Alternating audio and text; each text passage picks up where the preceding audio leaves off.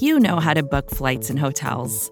All you're missing is a tool to help you plan that unbelievable travel experience. That's why you need Viator. Book guided tours, excursions, and more in one place. There are over 300,000 travel experiences to choose from, so you can find something for everyone. And Viator offers free cancellation and 24/7 customer support for worry-free travel. Download the Viator app now and use code Viator10 for 10% off your first booking in the app. Find travel experiences for you. Do more with Viator.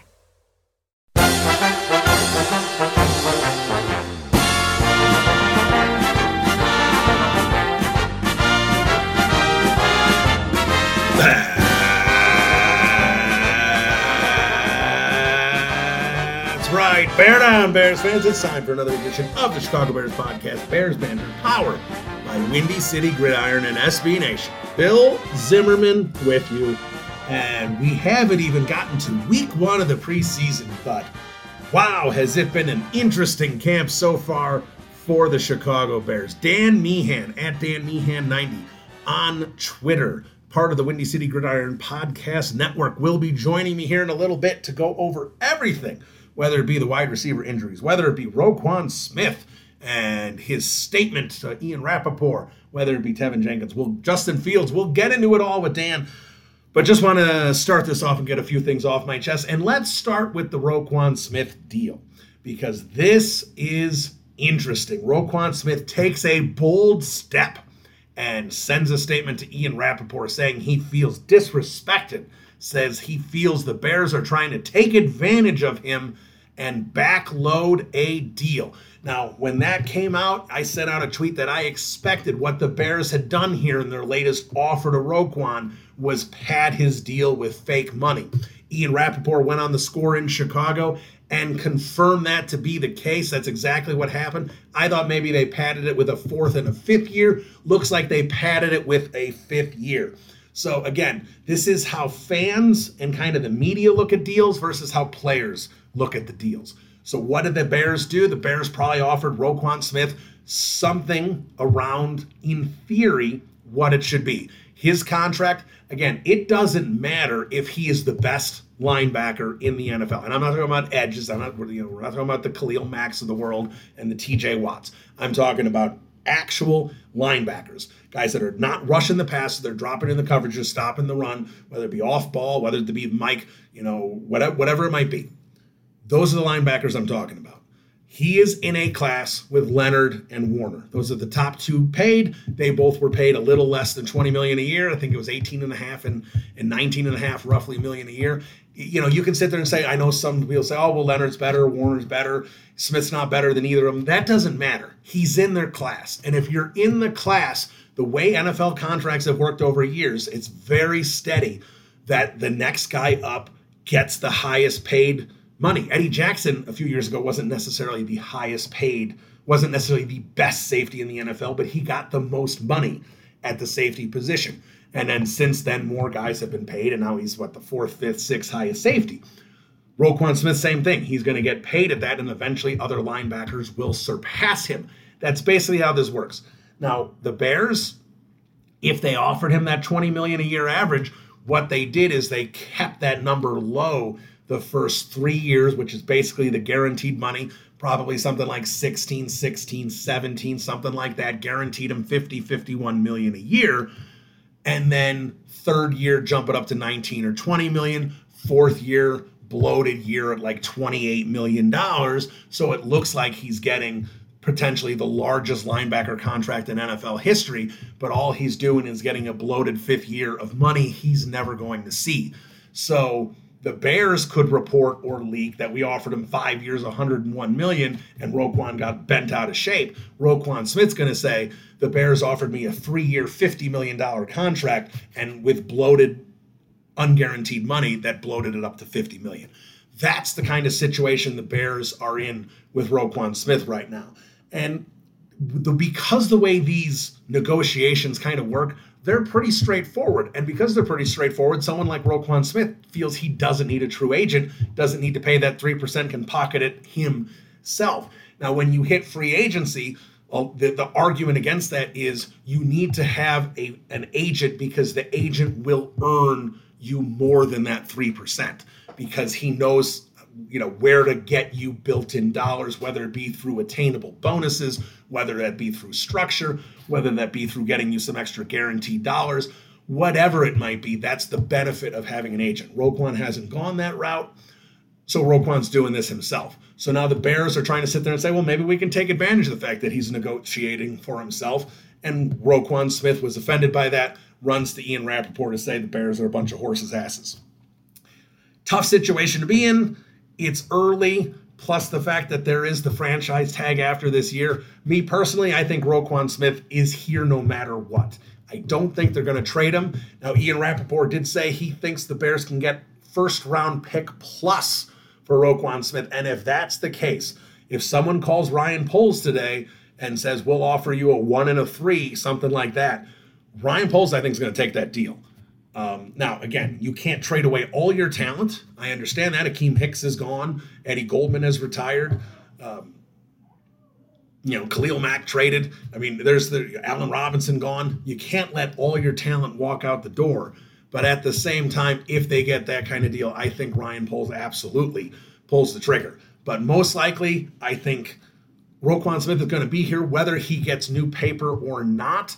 But if the situation I would say, though, is if I'm Ryan Poles and I'm building for the future, and I know I don't want to give my linebacker, because it's a position a lot of GMs don't value, very similar to the offensive running back, then in March, when you had a lot of value and you had 2 years of picks to play with, that's when Roquan Smith should have been traded.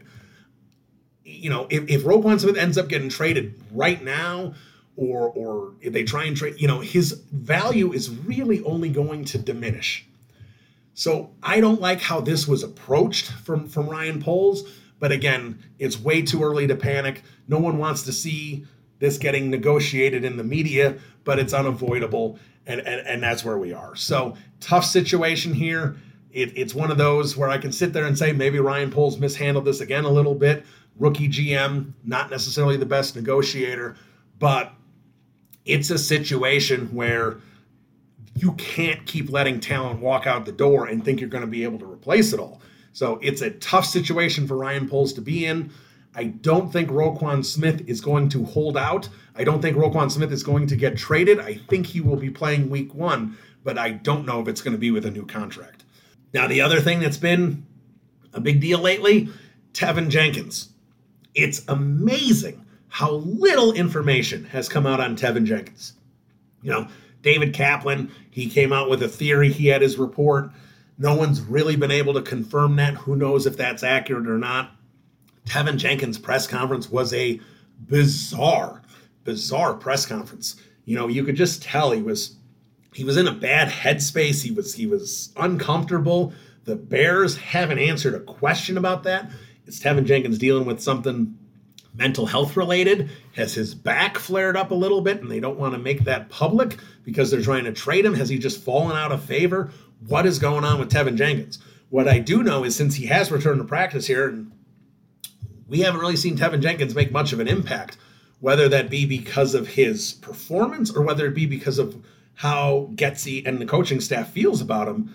But he hasn't done much. He's running with the 2s. He's sometimes just not running with any units at all. He has not been with the 1s. So, the thought I had at the start of training camp that Jenkins and Borum were going to be battling for the right side and Reef is going to be on the left side, that seems to be really inaccurate because they are giving Braxton Jones every opportunity to win the left tackle spot. And that is a tall order to ask a 5th-round rookie who wasn't exactly playing against the SEC teams either.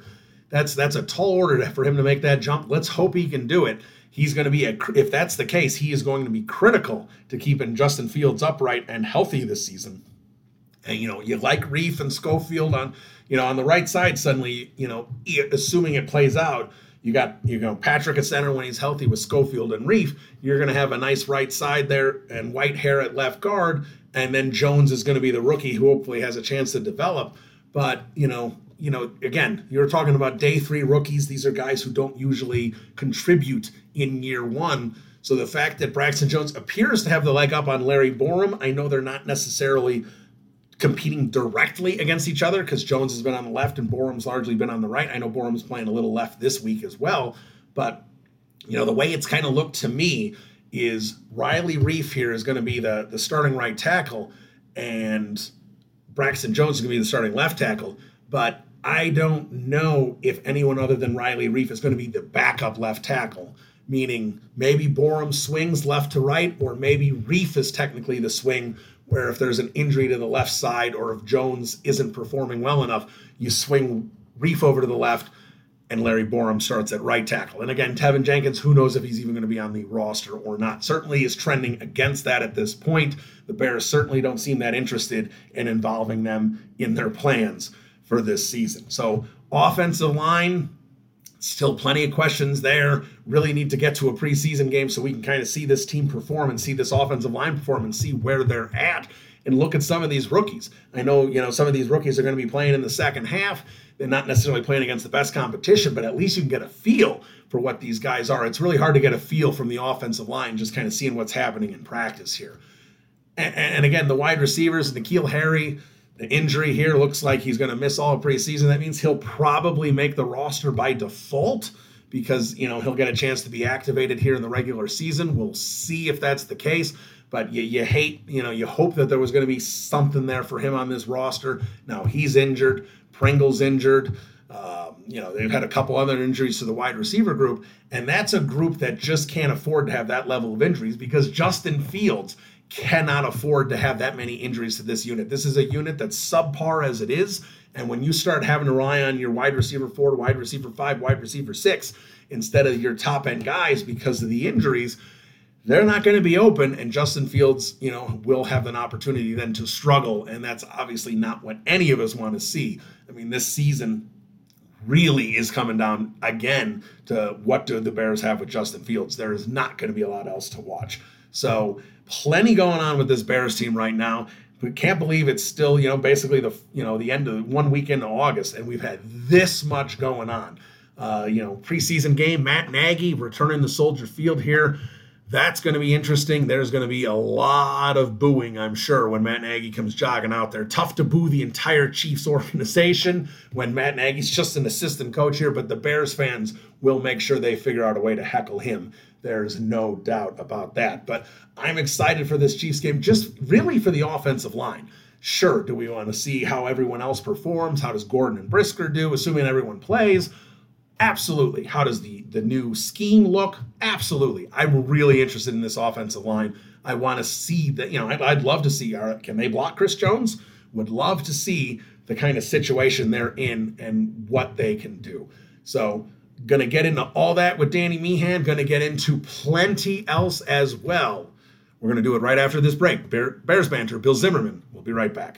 When you need mealtime inspiration, it's worth shopping Kroger, where you'll find over 30,000 mouth-watering choices that excite your inner foodie. And no matter what tasty choice you make, you'll enjoy our everyday low prices, plus extra ways to save, like digital coupons worth over $600 each week. You can also save up to $1 off per gallon at the pump with fuel points. More savings and more inspiring flavors make shopping Kroger worth it every time. Kroger, fresh for everyone. Fuel restrictions apply.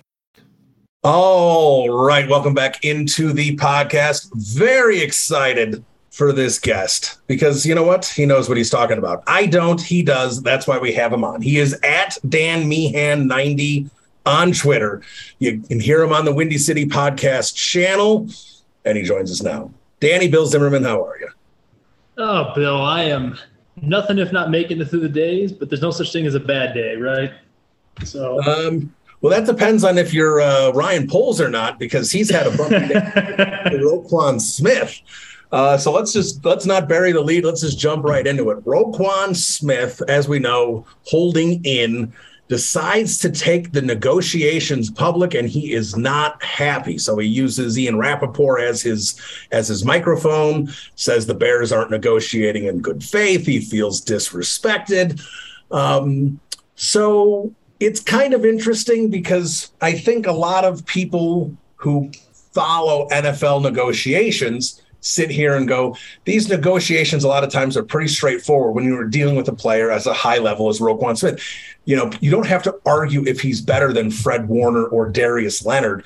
It doesn't matter. What matters is he at that level? If he's at that level, then he's the next guy up. He beats the best contract. Leonard has the best contract. So you're looking at about $155 million guaranteed, give or take, you know, play with the numbers a little bit, but that's it.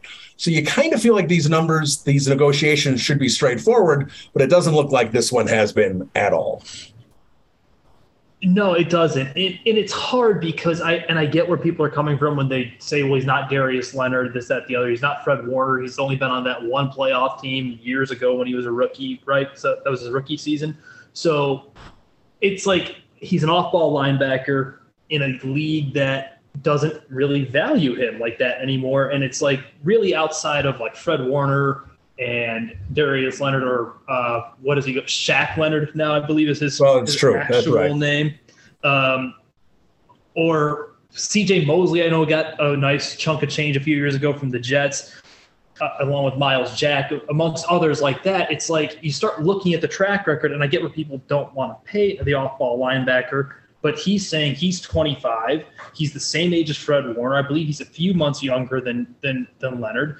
He feels he's in that league, which he's not wrong, because he's been an AP second-team All-Pro, I believe, in the past 2 seasons.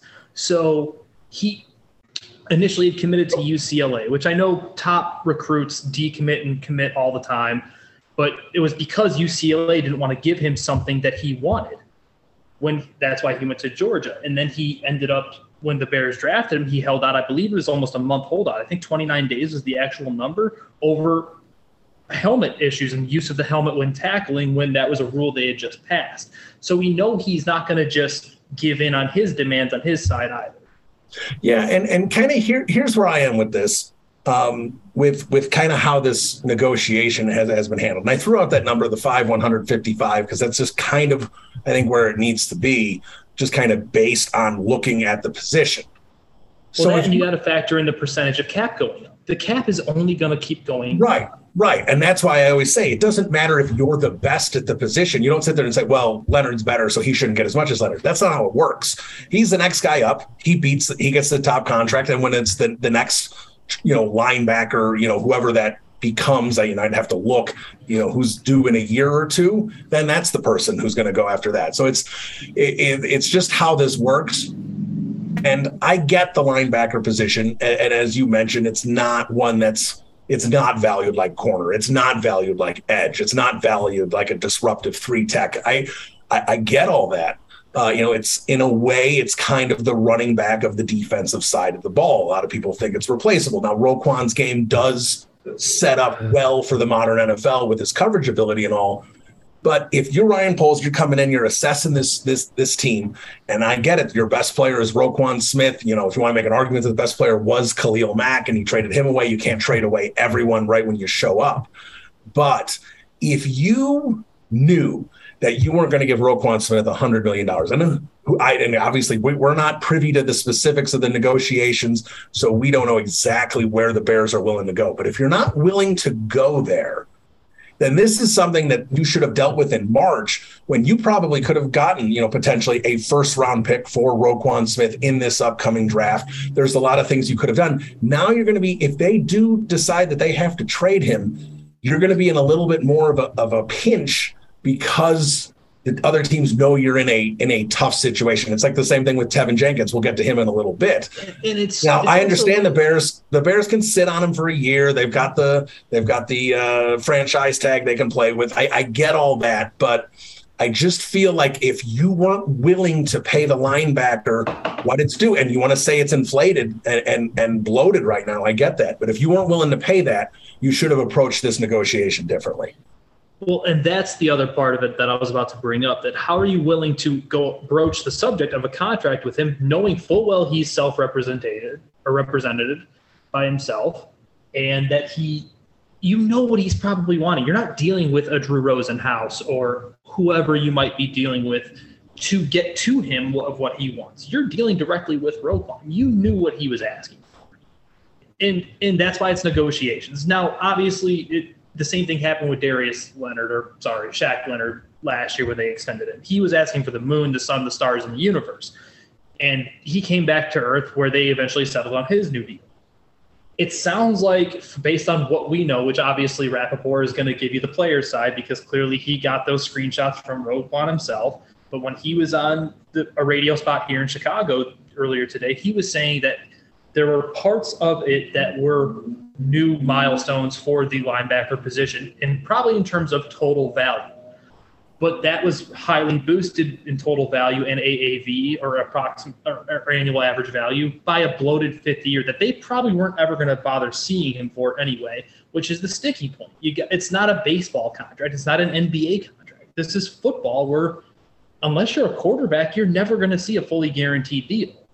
Yeah, and that's exactly where I was going next with this. So I'm glad you went that direction. And that's the key here. And that's, Roquan mentioned it, the backloaded deal, bad for the linebacker market. And what, we can all say pretty confidently what he's saying is that the Bears only offered him in terms of the guaranteed years. And let's assume the guaranteed years are about 3 years on a 5-year deal. Again, we're just kind of making assumptions based on how other contracts go. If that's the case, what they're probably doing is saying, here is 50 million guaranteed and an average value of about 16 million a year. And then what we're going to do, maybe in year 4, we'll jump it up to 19. And then in year 5, we're going to jump it up to 25, 26, 27 million to jump your AAV up to 18, 19, 20 million, maybe even over 20 million. So you can beat the Leonard contract, right? The Leonard is 599 or 98. 98, I think, was the number. Yeah, all right. So 598. I don't have that pulled up right now, but that's what I believe. Yeah, so let's say it's 598. So you're going to give Roquan 5 and 101 or something. But that last year, it's really more like a 3-year, $50 million deal, or, even if they want to, 4-year, $80 million, not $75 million deal, whatever it might be. But what Roquan is saying is, no, I need a legitimate $20 million a year, most likely. Now, again, Roquan could be asking for 23, 24 million like Leonard did last year. And he may be willing to come down here eventually. But what the Bears did, I think, is they probably countered with Roquan with this new offer that they thought he was going to like, because Brian Pohl's press conference, you could tell he was not happy with the situation. And Roquan Smith called BS. He sat there and said, this is a BS contract.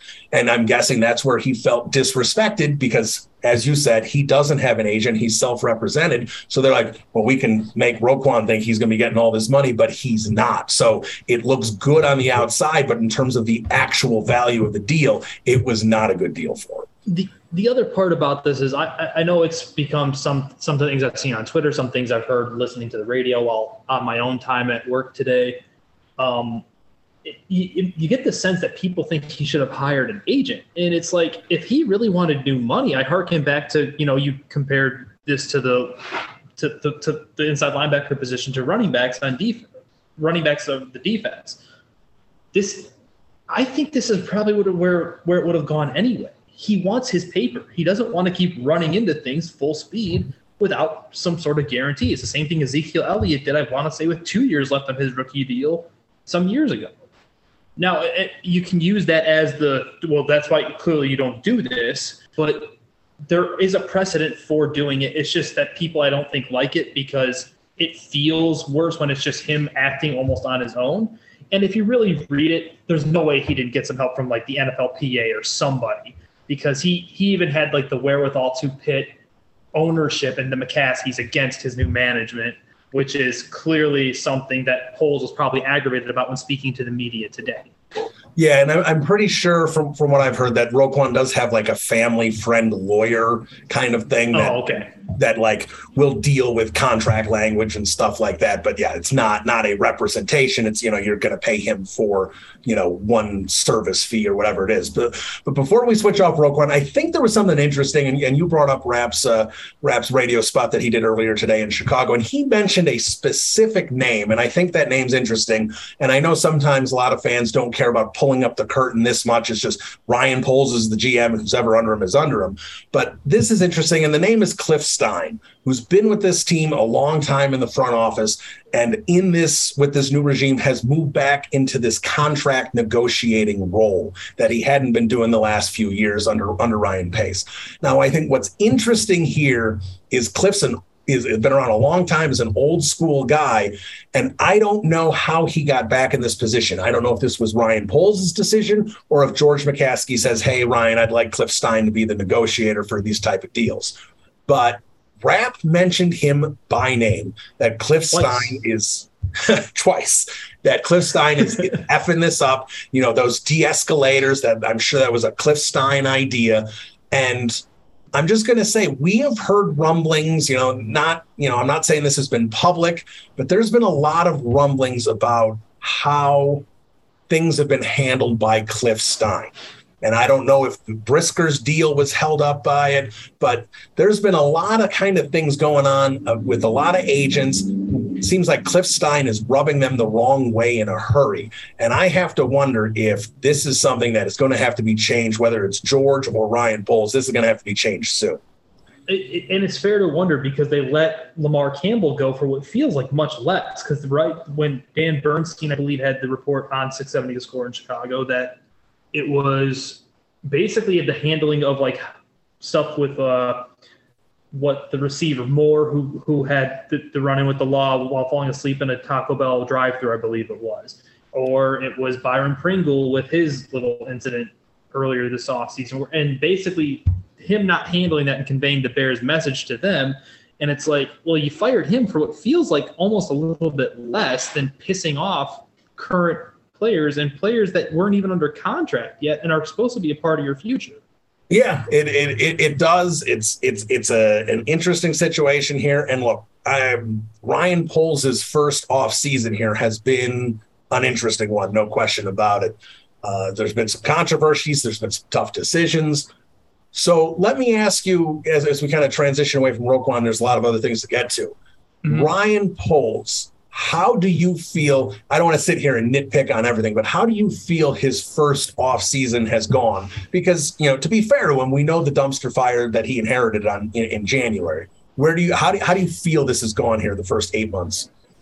So I'm going to use as someone who's currently looking to buy a home in the near future, this feels like when you finally find the home you like and you're like, here's my offer, the offer's accepted.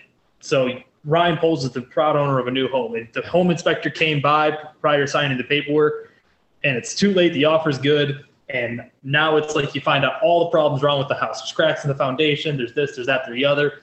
And I don't think he maybe even realized how bad it got. The problem is I think he's now so dug in on some things that he can't get himself off of. And Bill, you and I talk a fair amount off of, the interwebs. It almost feels like my favorite word to use would be whelmed, because I'm not underwhelmed by it because I knew this was a dirt fire going into it, and I'm not overwhelmed by it because he hasn't really done anything. And it feels like he almost hasn't had much of a backup plan to what was supposed to be his solution. The 3 technique was supposed to be Larry Ogunjobi, who is apparently dominating practices in camp in Pittsburgh now since signing his 1-year prove-it deal with them. Ryan Bates was supposed to be your starting right guard. Now they've since pivoted, brought in Riley Reif to compete, or if not start at tackle, and Schofield, the local from Orland Park, to what looked like start at right guard as well. So I get he's got solutions, but it's like it almost doesn't look right. It doesn't feel right. It almost is like it almost feels like he's in over his head to a certain extent, and it's something we all kind of wondered about. Obviously him and Pace aren't of the same ilk or cut from the same cloth, other than they spent time with one organization. The difference was Pace was all under Mickey Loomis that entire time. Poles has been under different regimes. They just kept him in Kansas City, but it's fair to wonder, did they make, we knew there was going to be growing pains, but is it possible that maybe they hired him a year too early? Or do we not know? Give him time, obviously. I'm not saying one way or the other that he's doomed or he's going to be great, but it certainly is a very whelming first offseason for him, to say the least, especially when you factor in the biggest piece of this is Justin Fields. and he hasn't really done much, it feels like, or not feels like, but clearly shows that to help what's supposed to be the future of this Chicago Bears franchise at the quarterback position. We'll have to absolutely get in the fields here in a little bit. And that's, look, I'm not going to rehash everything. Anyone who listens to this podcast knows I've lost it a couple times in the offseason about some of this approach from Poles. Now, again, if I'm looking truly big picture, a lot of this season was, getting the cap squared away, getting the right people in and fitting the flu scheme and everything they wanted to do. So I understand this is just an adjustment year. But Poles is coming into a situation for 2023 where he's going to have, one would assume a high draft pick in the first round, something he's going to be able to do some damage with, and a lot of money that he's going to be able to spend. A lot can happen here in the next, 7 months before we get to that point where it's free agent spending and getting ready for the next draft. And obviously we've got a whole season to play before that. But I think what's happened here is with Poles, for me, sometimes it's hard to even understand what his plan for 2022 was, other than trying to set up certain things for 2023.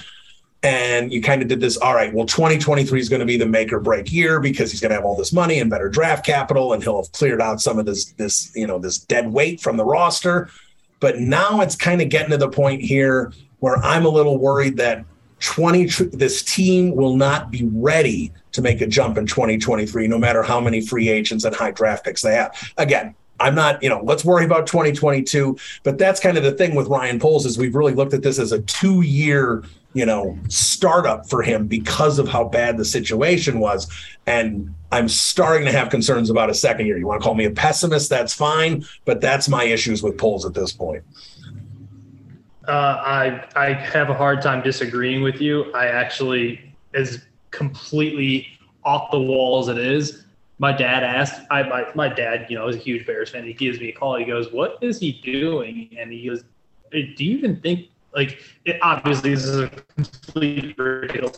He goes, do you think Poles even sees the end of his first contract, let alone gets to his second one?" It was such a, miffing, it left me miffed because it's this is so early. We're not even done with year one, but it shows you where some Bears fans are at already. Yeah, and look, there's some Bears fans who Poles can do no wrong. And look, I love the positivity. I want to come into it and just think, you want to, when you sit here and you suffer the last couple of years as we did with Pace and Nagy when things went south and they just didn't know how to correct them, you want to sit here and, new regime, what's that? That's hope. So I get all that, and I think that's why a lot of Bears fans have been pissed at me all off season because I've disagreed with so much. I vocalize it, and social media has their way with me. That's fine. I'm not worried about it.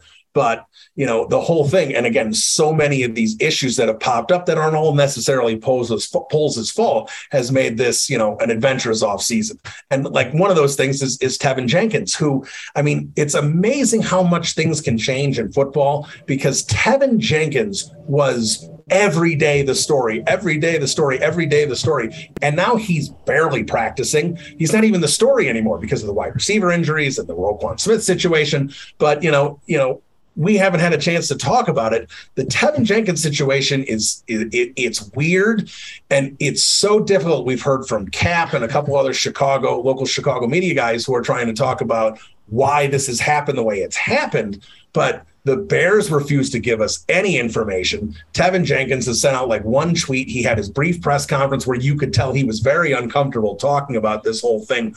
We don't know what's happened. Nobody that with any ability to get information, whether that be Jeff Hughes from the Bears blog or Brad Biggs, nobody has any idea what's going on here.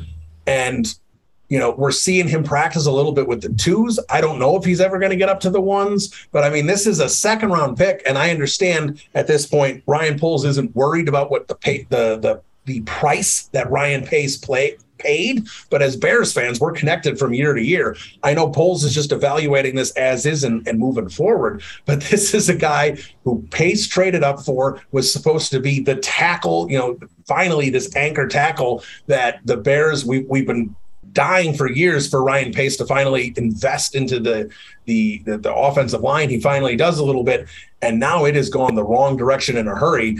And this offensive line, I know a lot of Bears fans are hoping it'll be better than it looks, but this offensive line comes in, it's shaky at best, and you were hoping from the best from Tevin Jenkins, and with every passing day, that seems less and less likely. Yeah, I mean, the word that comes to mind when I think of the Tevin Jenkins thing is bizarre, because there is no answers. Like, is he hurt? No one knows. He's dealing with something. Well, what is something? Like, I don't know. Like, could it be that Chris Morgan, the new offensive line coach, just simply doesn't think he's a fit for this outside zone scheme that they're allegedly going to be running with Luke Getsy at the helm?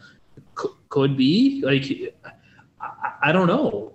And we seemingly, like I said, there isn't a clear-cut answer to anything. And I did go back and watch that press conference with Tevin when he spoke to the media, and he was so clearly just in an odd spot. You could tell by his body language how he was like kind of even avoiding eye contact with the reporters and stuff. It's like he wanted nothing to do with being out there. He just knew that he was kind of propped up out there because he had to go answer questions. Now, Tevin Jenkins is just weird because he was so fawned about by the Bears fan base and how they got him and the pedigree and how interactive he was with fans and stuff on social media. But it's like at a certain point, it feels like he's either going to be traded or just buried on the depth chart, because it doesn't feel like they even have a wanting to have him here. I'm with you. It's really hard to kind of figure this out, because like you sit here and go, Tevin Jenkins wasn't traded early. And now we're in this situation. I mean, I've seen some Bears fans on Twitter talking about if you don't get a second-round pick, it's not worth trading him. I mean, second-round pick's out the window. Third-round pick's out the window. If they got a conditional fourth, it'd be a miracle. I think you're looking at like a fifth-round pick level for him at this point. And, if, like you said, if they don't find that trade partner and they don't have an interest in him and he just sits as the backup right tackle for the year, you won't even be able to – a conditional seventh is where he's going to be. I was about to say, Bill, you know what you're kind of looking at? You're probably looking at like a swap of another busted second-round pick. Think like from the Rams, like Tutu Atwell. It's just like a flop or a flip-flop. Yeah, like I was talking to people and I said, would you trade Tevin Jenkins for Denzel Mims? Like – that's the kind of thing you're looking at there with these busts in essence. And I hate to call Tevin Jenkins a bust at the point where the man's barely played any NFL football at this point, but the Bears just don't seem to have any interest with him. And you talked about it. And to me, and as a media person, maybe I look at these things too much, but just the way they put Tevin Jenkins out there for the press conference with Poles or Eberflus not talking first and kind of setting up, and we're happy that Tevin's back at practice, and taking some of those initial blows from the media and just kind of letting Tevin out there and let him deal with it. It felt a lot like when Tim Tebow was moved to the Jets. And I don't know if a lot of people remember this. I was in New York at the time. When Tim Tebow went to the Jets, they just put him out there for a press conference. Nobody went out there with him, not the GM, not the coach. And he just sat out there for like 35 minutes while the media just hit him with questions after question. And they just let him out to rot. And I feel like that's what happened with Tevin Jenkins. I understand it was only 7 or 8 minutes, but it was just an odd way that they handled it. It's almost like they made him a martyr. Like, you're dying for this purpose now. So go ahead and go take these arrows, kid. Go have fun. It really was. And that kind of leads you to this offensive line's performance. And look, we haven't even a preseason game. We haven't seen this team work together. If you haven't been able to go to training camp a few times and sit there and watch the offensive line play, you're looking at a few, Twitter video clips and what people are tweeting about. And people aren't going to sit there too much and tweet about the offensive line, other than it looks like, so-and-so would have had a sack if they were going full contact or whatever. But the way this is setting up right now, I mean, Braxton Jones, this is his job to lose at left tackle. It certainly looks at this point. Riley Reif, they've already moved over to the right side of the ball. 5th round pick left tackle. That's, as a rookie, that's going to be interesting. Southern Utah. Yeah. That's a big jump, and that's a big ask for Braxton Jones. And again, we don't have enough information to go on at this point. Clearly, they have to be happy with what they've seen. But at the same time, like, you sit there and go, you see a video that someone sent out.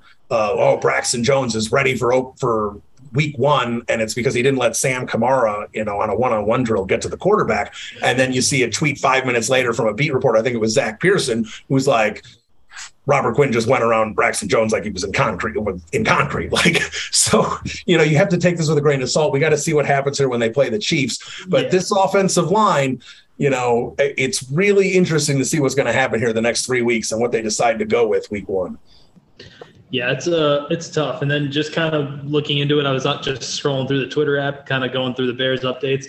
A Madden created player named Sean Coleman was running with the 2s over Tevin Jenkins today. I love that line. Yeah, look, and here's the other thing. And I actually was talking to someone to try and get an update on him. When Poles took all those day 3 rookies, the one name that a lot of people, not just like Bears fans or whatever, but like national analysts, the name that people said this is a really high value pick was Zach Thomas. Now, look, I don't know what's going on. And again, it's early August. There's plenty of time. It's not like people thought he was going to necessarily be, starting day 1. But Zach Thomas is with the 3s. He's not with the 2s. He's with the 3s.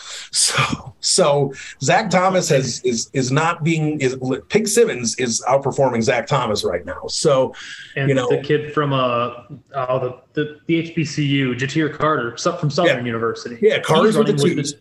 He's with the 2s. Yeah. And, and we know, Doug Kramer is with the 2s. He's kind of with the 3s by default because, Mustafer's in front of him and Patrick's hurt.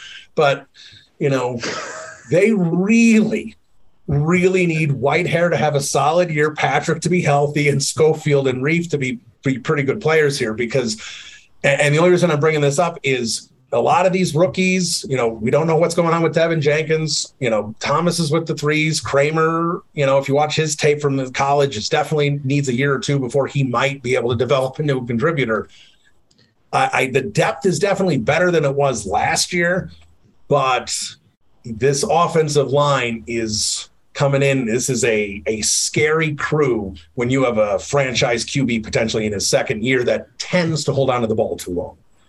Yeah, it's not great. And it's like one of those things, like I feel like sometimes I was off in my own world when I was like, everyone else was like, just go get Fields weapons and everything's going to be okay. Look at Joe Burrow. And it's like, yeah, Joe Burrow operates differently at that position than Fields. Fields needs to be protected. Like I think he's someone who would be better served. Like, hey, build up his fatties up front to protect him versus go invest a ton into guys like T. Higgins and Jamar Chase. Like, obviously, you want the best of both worlds, but just given what we've learned, I believe it was Jonathan Wood did a whole study on Fields this offseason. And it even bore that out with the metrics that showed when you gave him more time, he was better at playing quarterback.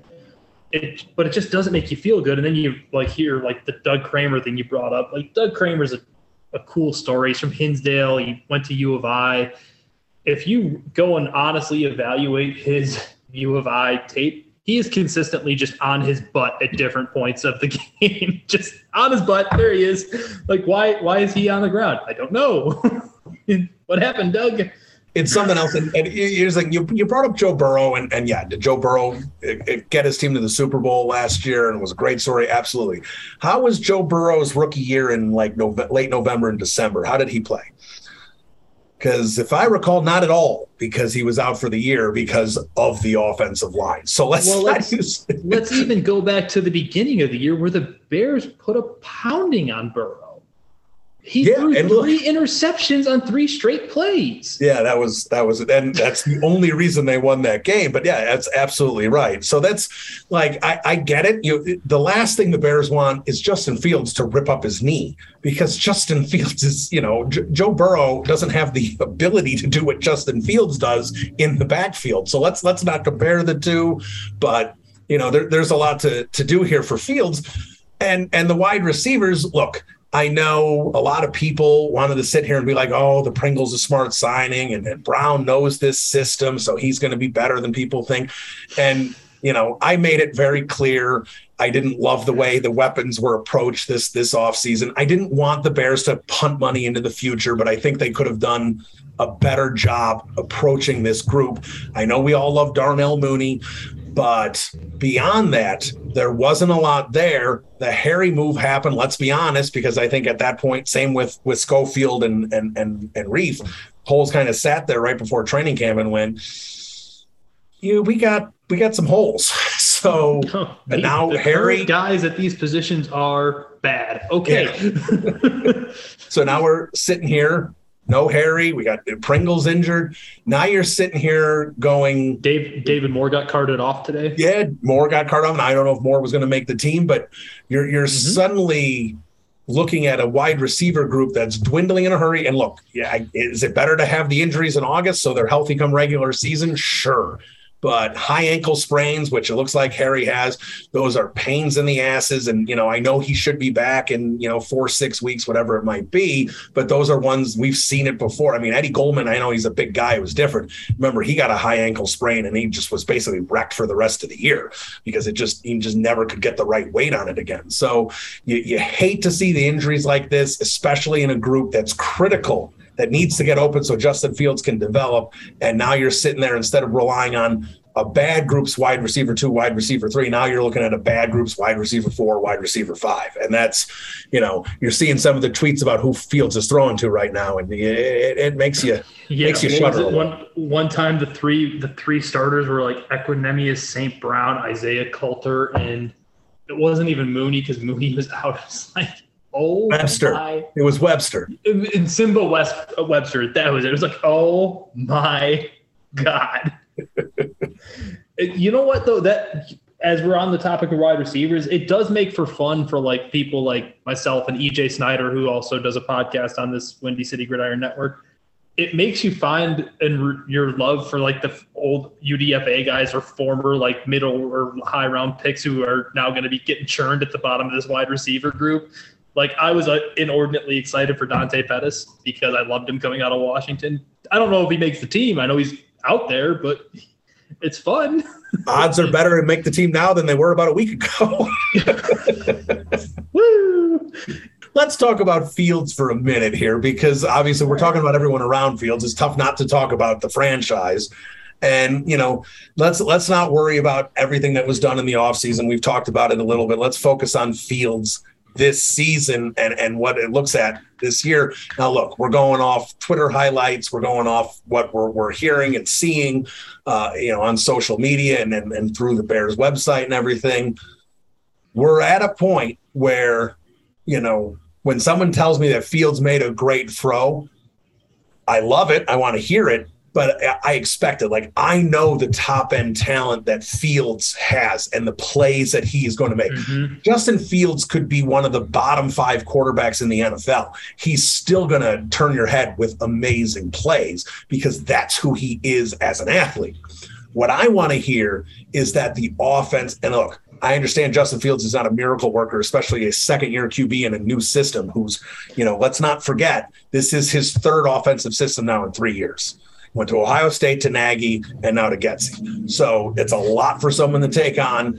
Fantastic. So I understand he's not a miracle worker, but at the same time, I want to hear Fields was 5 for 6 on that drive for 60 yards and a touchdown. The offense moved consistently, and I understand that means the defense isn't playing as well, but I need to see more consistency from Fields. And based on the reports I've seen, the splash plays are there, and there's plenty of them, but the consistency from play to play still hasn't gotten there. So I'm with you, and I think the frustrating part is a lot of times the highlights you're seeing, they're not even during team, it's during one-on-one drills, which I'm not sure how many of the listeners out here have coached or played or whatever, or at what level it might have been. I'll let you all in on a secret. In one-on-ones, receivers are supposed to destroy defensive backs. It's what it's designed to do. It's designed to almost become a layup for the quarterback and almost get their confidence up. Now, obviously, there's reps the DBs are going to win. It's the nature of practice. But so many of them I'm seeing, it's like, oh, yeah, great. Equinemius got deep on, whoever. And it was because there was no one over top. There was no help. And then when you all of a sudden get to the team stuff, it's like you see like people like Adam Hogue or Johns or whatever saying like, yeah, no one was open. Like, oh, because they had to, go against fronts and real coverages and things of that nature.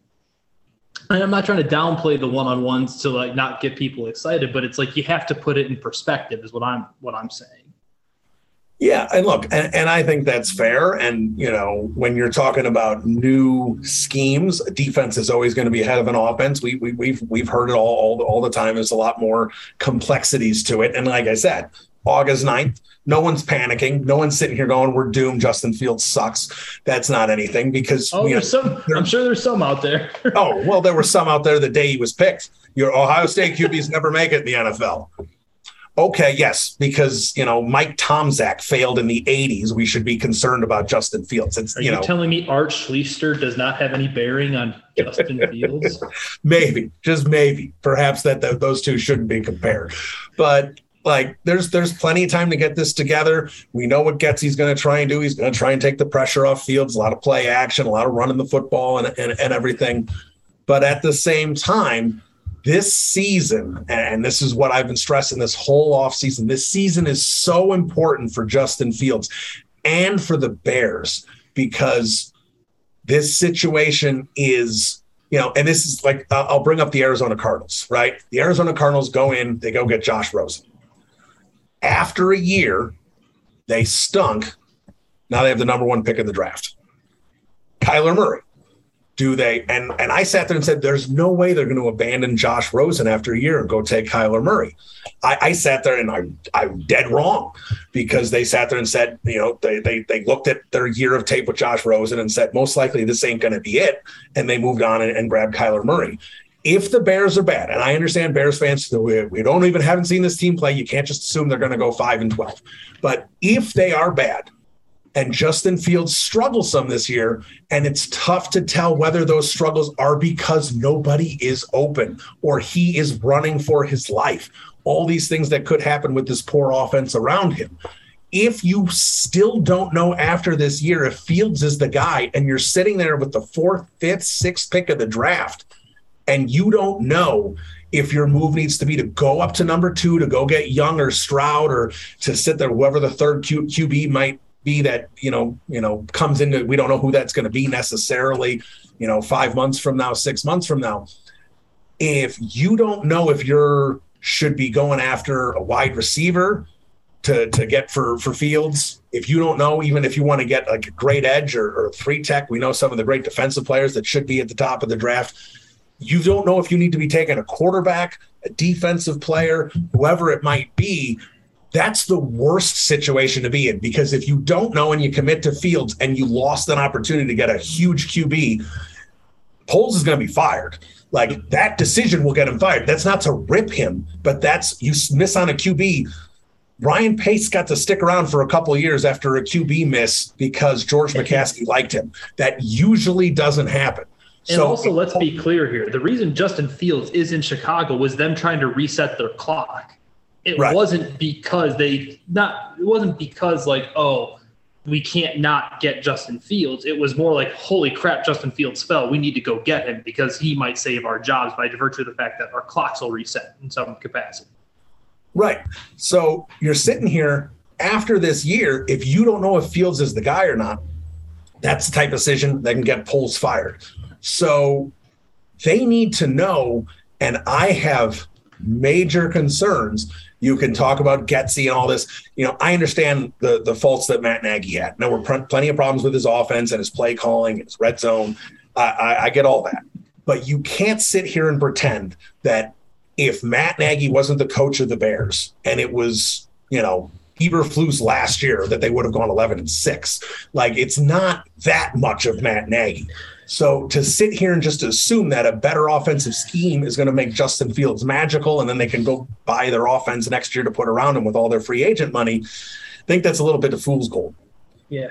God, the way you're describing it, Bill, it's just I have this soundbite in my head of when John Fox was the head coach here, and he literally just goes, they ask him what's going on, and he goes, well, it's all a problem.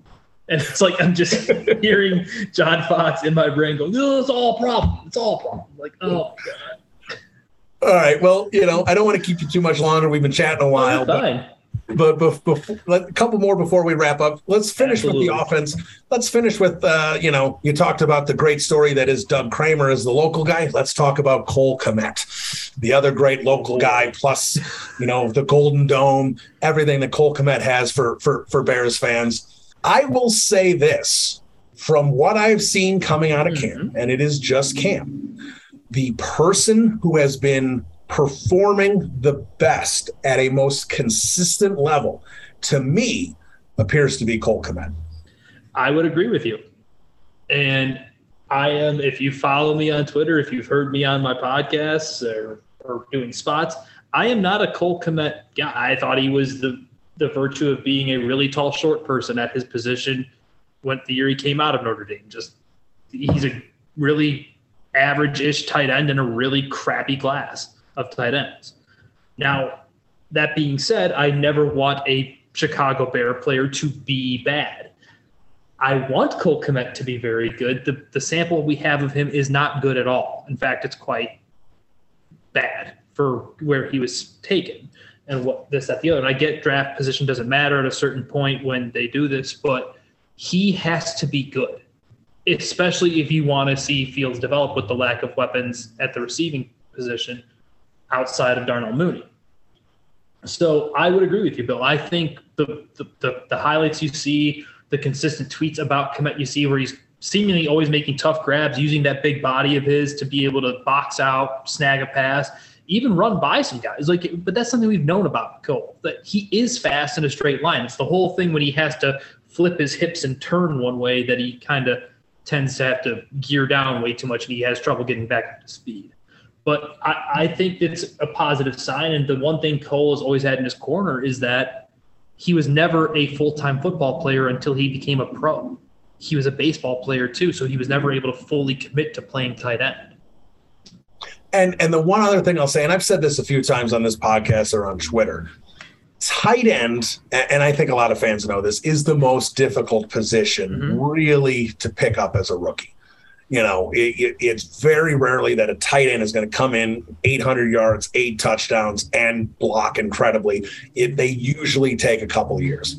So you got to keep that in mind. But you also have to keep this in mind. Cole Kmet was drafted in the heart of the pandemic. He had no OTAs. He had no preseason games. His first off season sucked, and it wasn't his fault, but he basically had a few practices and they were weird because they had all the COVID restrictions and the guidelines and separating everyone. And so going into week 1 of his rookie season, wherever he was much further behind than rookies usually are at that point. So then he has his rookie year and his second year, and I understand you have to speed up the learning curve. But I do think it's fair to say, you know, now year 3, now you're at a point where there's no excuses and you really need him to step up. Now, is he going to – I think he's going to – if he stays healthy, he's going to have solid stats. Is he going to have solid stats because he's become a key guy for Fields to throw to, or is he going to have solid stats because of the volume of targets he's going to see, because he was the number 2 in targets last year? There's really no reason to think that's going to change this year. So is that the reason he's good? I still think Cole Kmet's ceiling is an average tight end, which is okay. That means you're a contributor. It doesn't necessarily mean he's going to get a second contract. I don't know if I'm going to ever see him as a top 6, 7, 8 tight end in the league. I want him to prove me wrong. I want him to show that he's a top 10 tight end this year.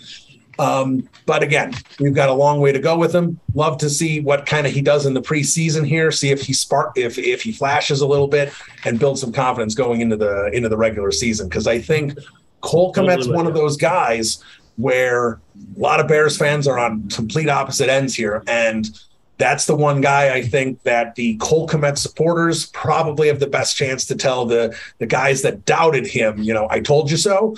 And I think pretty much every doubting Bears fan or Bears analyst on Cole Kmet would love to be proven wrong. Absolutely. Now, on the defensive side of the ball, a little tougher to get into it too much because, you know, it's tough to sit there and know if a defensive lineman is dominating and you're not focused on the running game as much right now, especially in practices and whatnot. Roquan's not even on the field. So, you know, we don't really even care what Adams looks like at linebacker because he's going to barely be on the field, assuming Roquan does eventually sign. But let's talk about the secondary, because I think that's a fair conversation to have, whether it's how they're looking one-on-one drills or a little bit in team. Secondary, to me, looking very inconsistent, and that's not a complaint. I'm okay with that. You've got 2 rookies out there, Brisker and Gordon, who from all views appear to be making plays early in camp. You love to see it. Also getting beaten in camp, expected. They're rookies, no problem there at all. Mm-hmm. But the other guy who I've seen a lot of ups and a lot of downs, and I was hoping to see less of that, is Eddie Jackson. Eddie Jackson is got to be making Matt Eberflus pull what's remaining of his hair out. Because this defense, I think I've said it ad nauseum on different shows and on the timeline. There's a reason why so many Bears fans like the Eberflus hire. It's a feeling of comfort, right? We understand it. We recognize it due to Lovie Smith and Rod Marinelli and those guys being here for so long. But the reason the cover 2 defense or this rendition of it has lasted for so long is because it's about assignments and being able to do your job. And I just heard Tom Thibodeau in my head. But there's a level of consistency that has to be done with. And if there's one thing Eddie has not been since that breakout year that earned him the big money contract, it's consistent, whether it be his tackling or his interceptions and forced fumbles or lack thereof. And I get he's had some call back, taken away from him, this, that, the other. But at a certain point, the anomaly was the 2018 season. It wasn't what we're seeing now. Maybe he is just an inconsistent ball hawking safety, which is fine, but it's got to be infuriating because you see the cap number, you see what he really could mean to this team. And I for one, thought that someone like Eberflus, who would put him in that too high role and let him be able to not be in single high so much, or go back to kind of what he was doing not under Pagano, but under Fangio, and having a second partner up there to kind of split the field with him would make his life a little bit easier. But so far, and I get it's early on in this system and early on under this coaching staff, it doesn't seem like much if anything has changed. And it's like you said, it's got to be frustrating. Yeah, and look, like I said, Gordon and Brisker, it's early. They've made some nice plays. That's great. That's all they need to be at this point. We'll see how the preseason develops. You still expect both of them to be starting week 1 against San Francisco. And obviously Eddie, assuming healthy, Eddie Jackson's going to be out there as well. But I mean, the bottom line here is if Brisker can be the Amos type and really free up Eddie to do what he does best, which Clinton Dix and Gibson and these other safeties they've rolled out there really haven't been able to do that, where Eddie can excel. I mean, Eddie's at a point where, and if they decide to part, ways after this year, it's going to still be a pretty hefty cap. They can, they can eat it because of the amount of money they have. But I don't realize if Bears fans quite realize, and again, I could be wrong, but I think Eddie Jackson is playing for his job for 2023. I don't think he has anything guaranteed beyond this year. I agree with you. The term I actually used for him earlier this offseason was, this is put up or shut up time for him. Because all we hear about is how he had the quote a couple of years ago, like, "Oh, you don't pay me to make tackles, this, that, the other."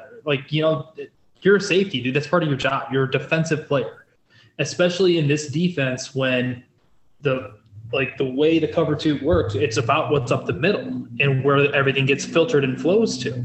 So it's 3 tech, it's will, it's nickel, it's safety. Those are your in order, what's meaningful in this defense and what they truly need. It's why Kyler Gordon was selected so high. He's not probably I don't think he's playing outside. Not right away, at least. I think they're seeing him inside. So he's been named nickel a lot in practice. Absolutely. So I really think that you are correct on your stance on Eddie, that he needs to prove that he's worth this money, or they might just eat it. They've proven a willingness into the rebuild to eat the money. They traded Khalil Mack, and their dead cap's up over $50 million? Yeah, up over $50 million. And that's the thing with Eddie Jackson. You want to sit there and have the quote that I'm not paid to make tackles? Okay, fine. If you're not paid to make tackles, that means you're paid to turn the ball over, make plays, and score touchdowns. And you haven't done that. I don't care if they've been called back or not. There's most of those that you could sit there and say they were close, but most of the time, if you looked at it truly objectively, you're like, yeah, you probably got there a little early. So you can sit there all you want and say, I'm not paid to make tackles. Well, you're not doing the things that then you were paid to do. So, you got to, it's put up or shut up time for Eddie Jackson. And I do agree with you. I do think there's a good chance when they are in nickel, and we know nickel is the new base, that Gordon's going to be, going to bump inside a lot. But then that question remains, then who is outside opposite Jalen Johnson? And that prospect still scares me. Kindle Vildor. No, don't speak that into existence. No, you will never go on this podcast again if you speak that into existence. What, you're not a fan of Kindle or Duke Shelley going out there being the sawed-off little bastard that he is? No, I am not. I am not going to support that. I understand Vildor's probably going to be on this roster. They just don't have enough at this point to replace him. But I mean, let's just say what it is. And I understand what passer rating is. Kindle Vildor's career passer rating against is 135. It's 135. No quarterback has a season passer rating of 135. He's done that in 2 years. I mean, come on. I'm laughing. Three completions. Oh, God. All right. Well, that being said, with the prospect of Brisker, I actually think that both of their second-round picks, which much to the dismay of many, including yourself, Bill, but the argument is very much there that they truly did go best player available in the second round at each of those picks. And if those are the best players on Poles' draft board, then I'll just say Ryan Poles didn't have the best draft board. Now, again, I like Gordon and Brisker, but George Pickens is making me sound pretty smart right now based on what he's done in camp with the Steelers. True. So far. But again, we'll see. Like I said, don't hate the players, just hate the process. But before we get out of here, we do have an old friend alert. The Dolphins have acquired a 2023 sixth-round pick for the Texans in exchange for Adam Shaheen. Oh, Adam Shaheen. How about that? Baby Gronk. Now he gets his big opportunity. So I have to ask your question just because of all the news and stuff revolving around the two specific players we talked about at the top. Gut feeling on both Roquan and Tevin. Are either of them in a Bear uniform? Is one of them, or are neither of them? Roquan Smith will be in a Bears uniform. I think Roquan Smith, even if he does not get his contract extension this month, will be in a Bears uniform. Eventually, he's going to play. He is not in a position where he can hold out. He's going to get, I don't know what his fifth-year option is. I think it's about $8-9 million. You cannot walk away from $8 or $9 million if you're Roquan Smith. You just can't do it. Look, this is the D. Smith, the head of the NFLPA. He's bad at his job, period. So what has he done? He's stacked the cards against players like Roquan Smith, because not only does he have to play through his 4 years, then he gets the fifth-year option, and the Bears have in their back pocket the franchise tag, which I think next year they're projecting should be around $19 million. So Roquan Smith isn't going to go anywhere, I don't think. Now, again, if someone comes here and offers a first and a third for Roquan Smith, Ryan Poles is going to pack his bags for him. That's the way that's going to be. But I think Roquan Smith is here. Tevin Jenkins, I think they dump him. They don't have him. He's not running with the ones. There's clearly something going on. One day we'll find out Brad Biggs or someone's going to drop something at some point. We're going to sit there and be like, oh, that's what happened. But Tevin Jenkins, I think one of those 6th-round pick conditional 5th if he plays and plays well kind of a thing. I think they'll find a taker for him. Everyone's always looking for tackles. No doubt the man's talented, especially in the run game. He's a big body. He can maul. I think someone's going to take a flyer on him, and I think the Bears are done with him. So that's my guess. How about you? I'm actually leaning towards, just based off of the latest that I personally heard on the radio, where Rappaport referred to it as there is a small window for something to get resolved. I want that to be the case. I think Roquan is one of the 3 or 4 best at his position, if not better, in the league. And I just don't think you let 25-year-old blue chip players walk out the door or trade them for no reason. But I'm actually leaning towards neither of them at this moment in time. Wow. I reserve the right to change my opinion, and this is all based off of everything's very fluid. Information changes all the time, but I don't see a world at this moment in time where either of them are in the Chicago Bears locker room next year. Bold statement there at Dan Meehan 90 on Twitter. Make sure you follow him. Destroy me. Plenty of good content there. But yeah, check them out there. Check out the podcast throughout the year. Dan will be a big part of it, as well as the whole crew. EJ Snyder, who we mentioned, JB, Lester, the whole group, Robert Schmitz. We'll all be there starting in September. Dan, thanks for so much time. Looking forward to seeing how Bears fans embrace Matt Nagy and the positive reception he will get running out on the field against Kansas City, Chicago coming up. Yeah, it's going to be fun this weekend. 3 weeks, three games, and it'll football's warm the back. heart. And thanks for having me on. And I just want to leave you with this. Listening to Matt Eberflus, God, he just needs to have football and just needs to be done with the media. That guy is not cut out to be in front of a camera. There he is. Dan, thanks for so much time. We'll talk to you. Thanks, Bill. There he is. Danny Meehan, everybody. Plenty of opinions and plenty of concerns for the Chicago Bears team. Look, we got basically about a month before the first game of the season. Plenty of time for some of these early injuries for them to get healthy. Plenty of time for more players to get hurt. Cross your fingers that doesn't happen. But let's see how things develop here. We still haven't seen a third cornerback emerge yet, but we haven't seen Thomas Graham out there either. So tough to see what's going on there. The inconsistencies of Eddie Jackson, the Roquan Smith holdout, the injuries to the wide receivers, the question marks along the offensive line, question after question after question after question. But we got a month to answer them. Let's see what happens. Looking forward to this Chiefs game. Looking forward to the preseason. God, that knows how much we love football and how desperate we are when you can say looking forward to the preseason. But exactly what I am. We'll see how things look against the Chiefs, and we'll take it from there. We'll see you next time. Bear down, everybody. Adios.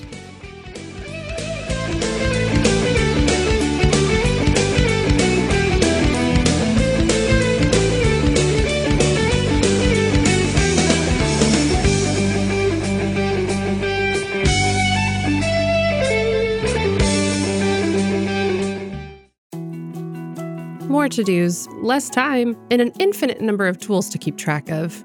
Sometimes doing business has never felt harder, but you don't need a miracle to hit your goals. You can just use HubSpot, because their all-in-one customer platform can make growing your business infinitely easier. Imagine this: high-quality leads, fast closing deals, wildly happy customers, and more benchmark-breaking quarters. It's not a miracle, it's HubSpot. Visit HubSpot.com to get started today.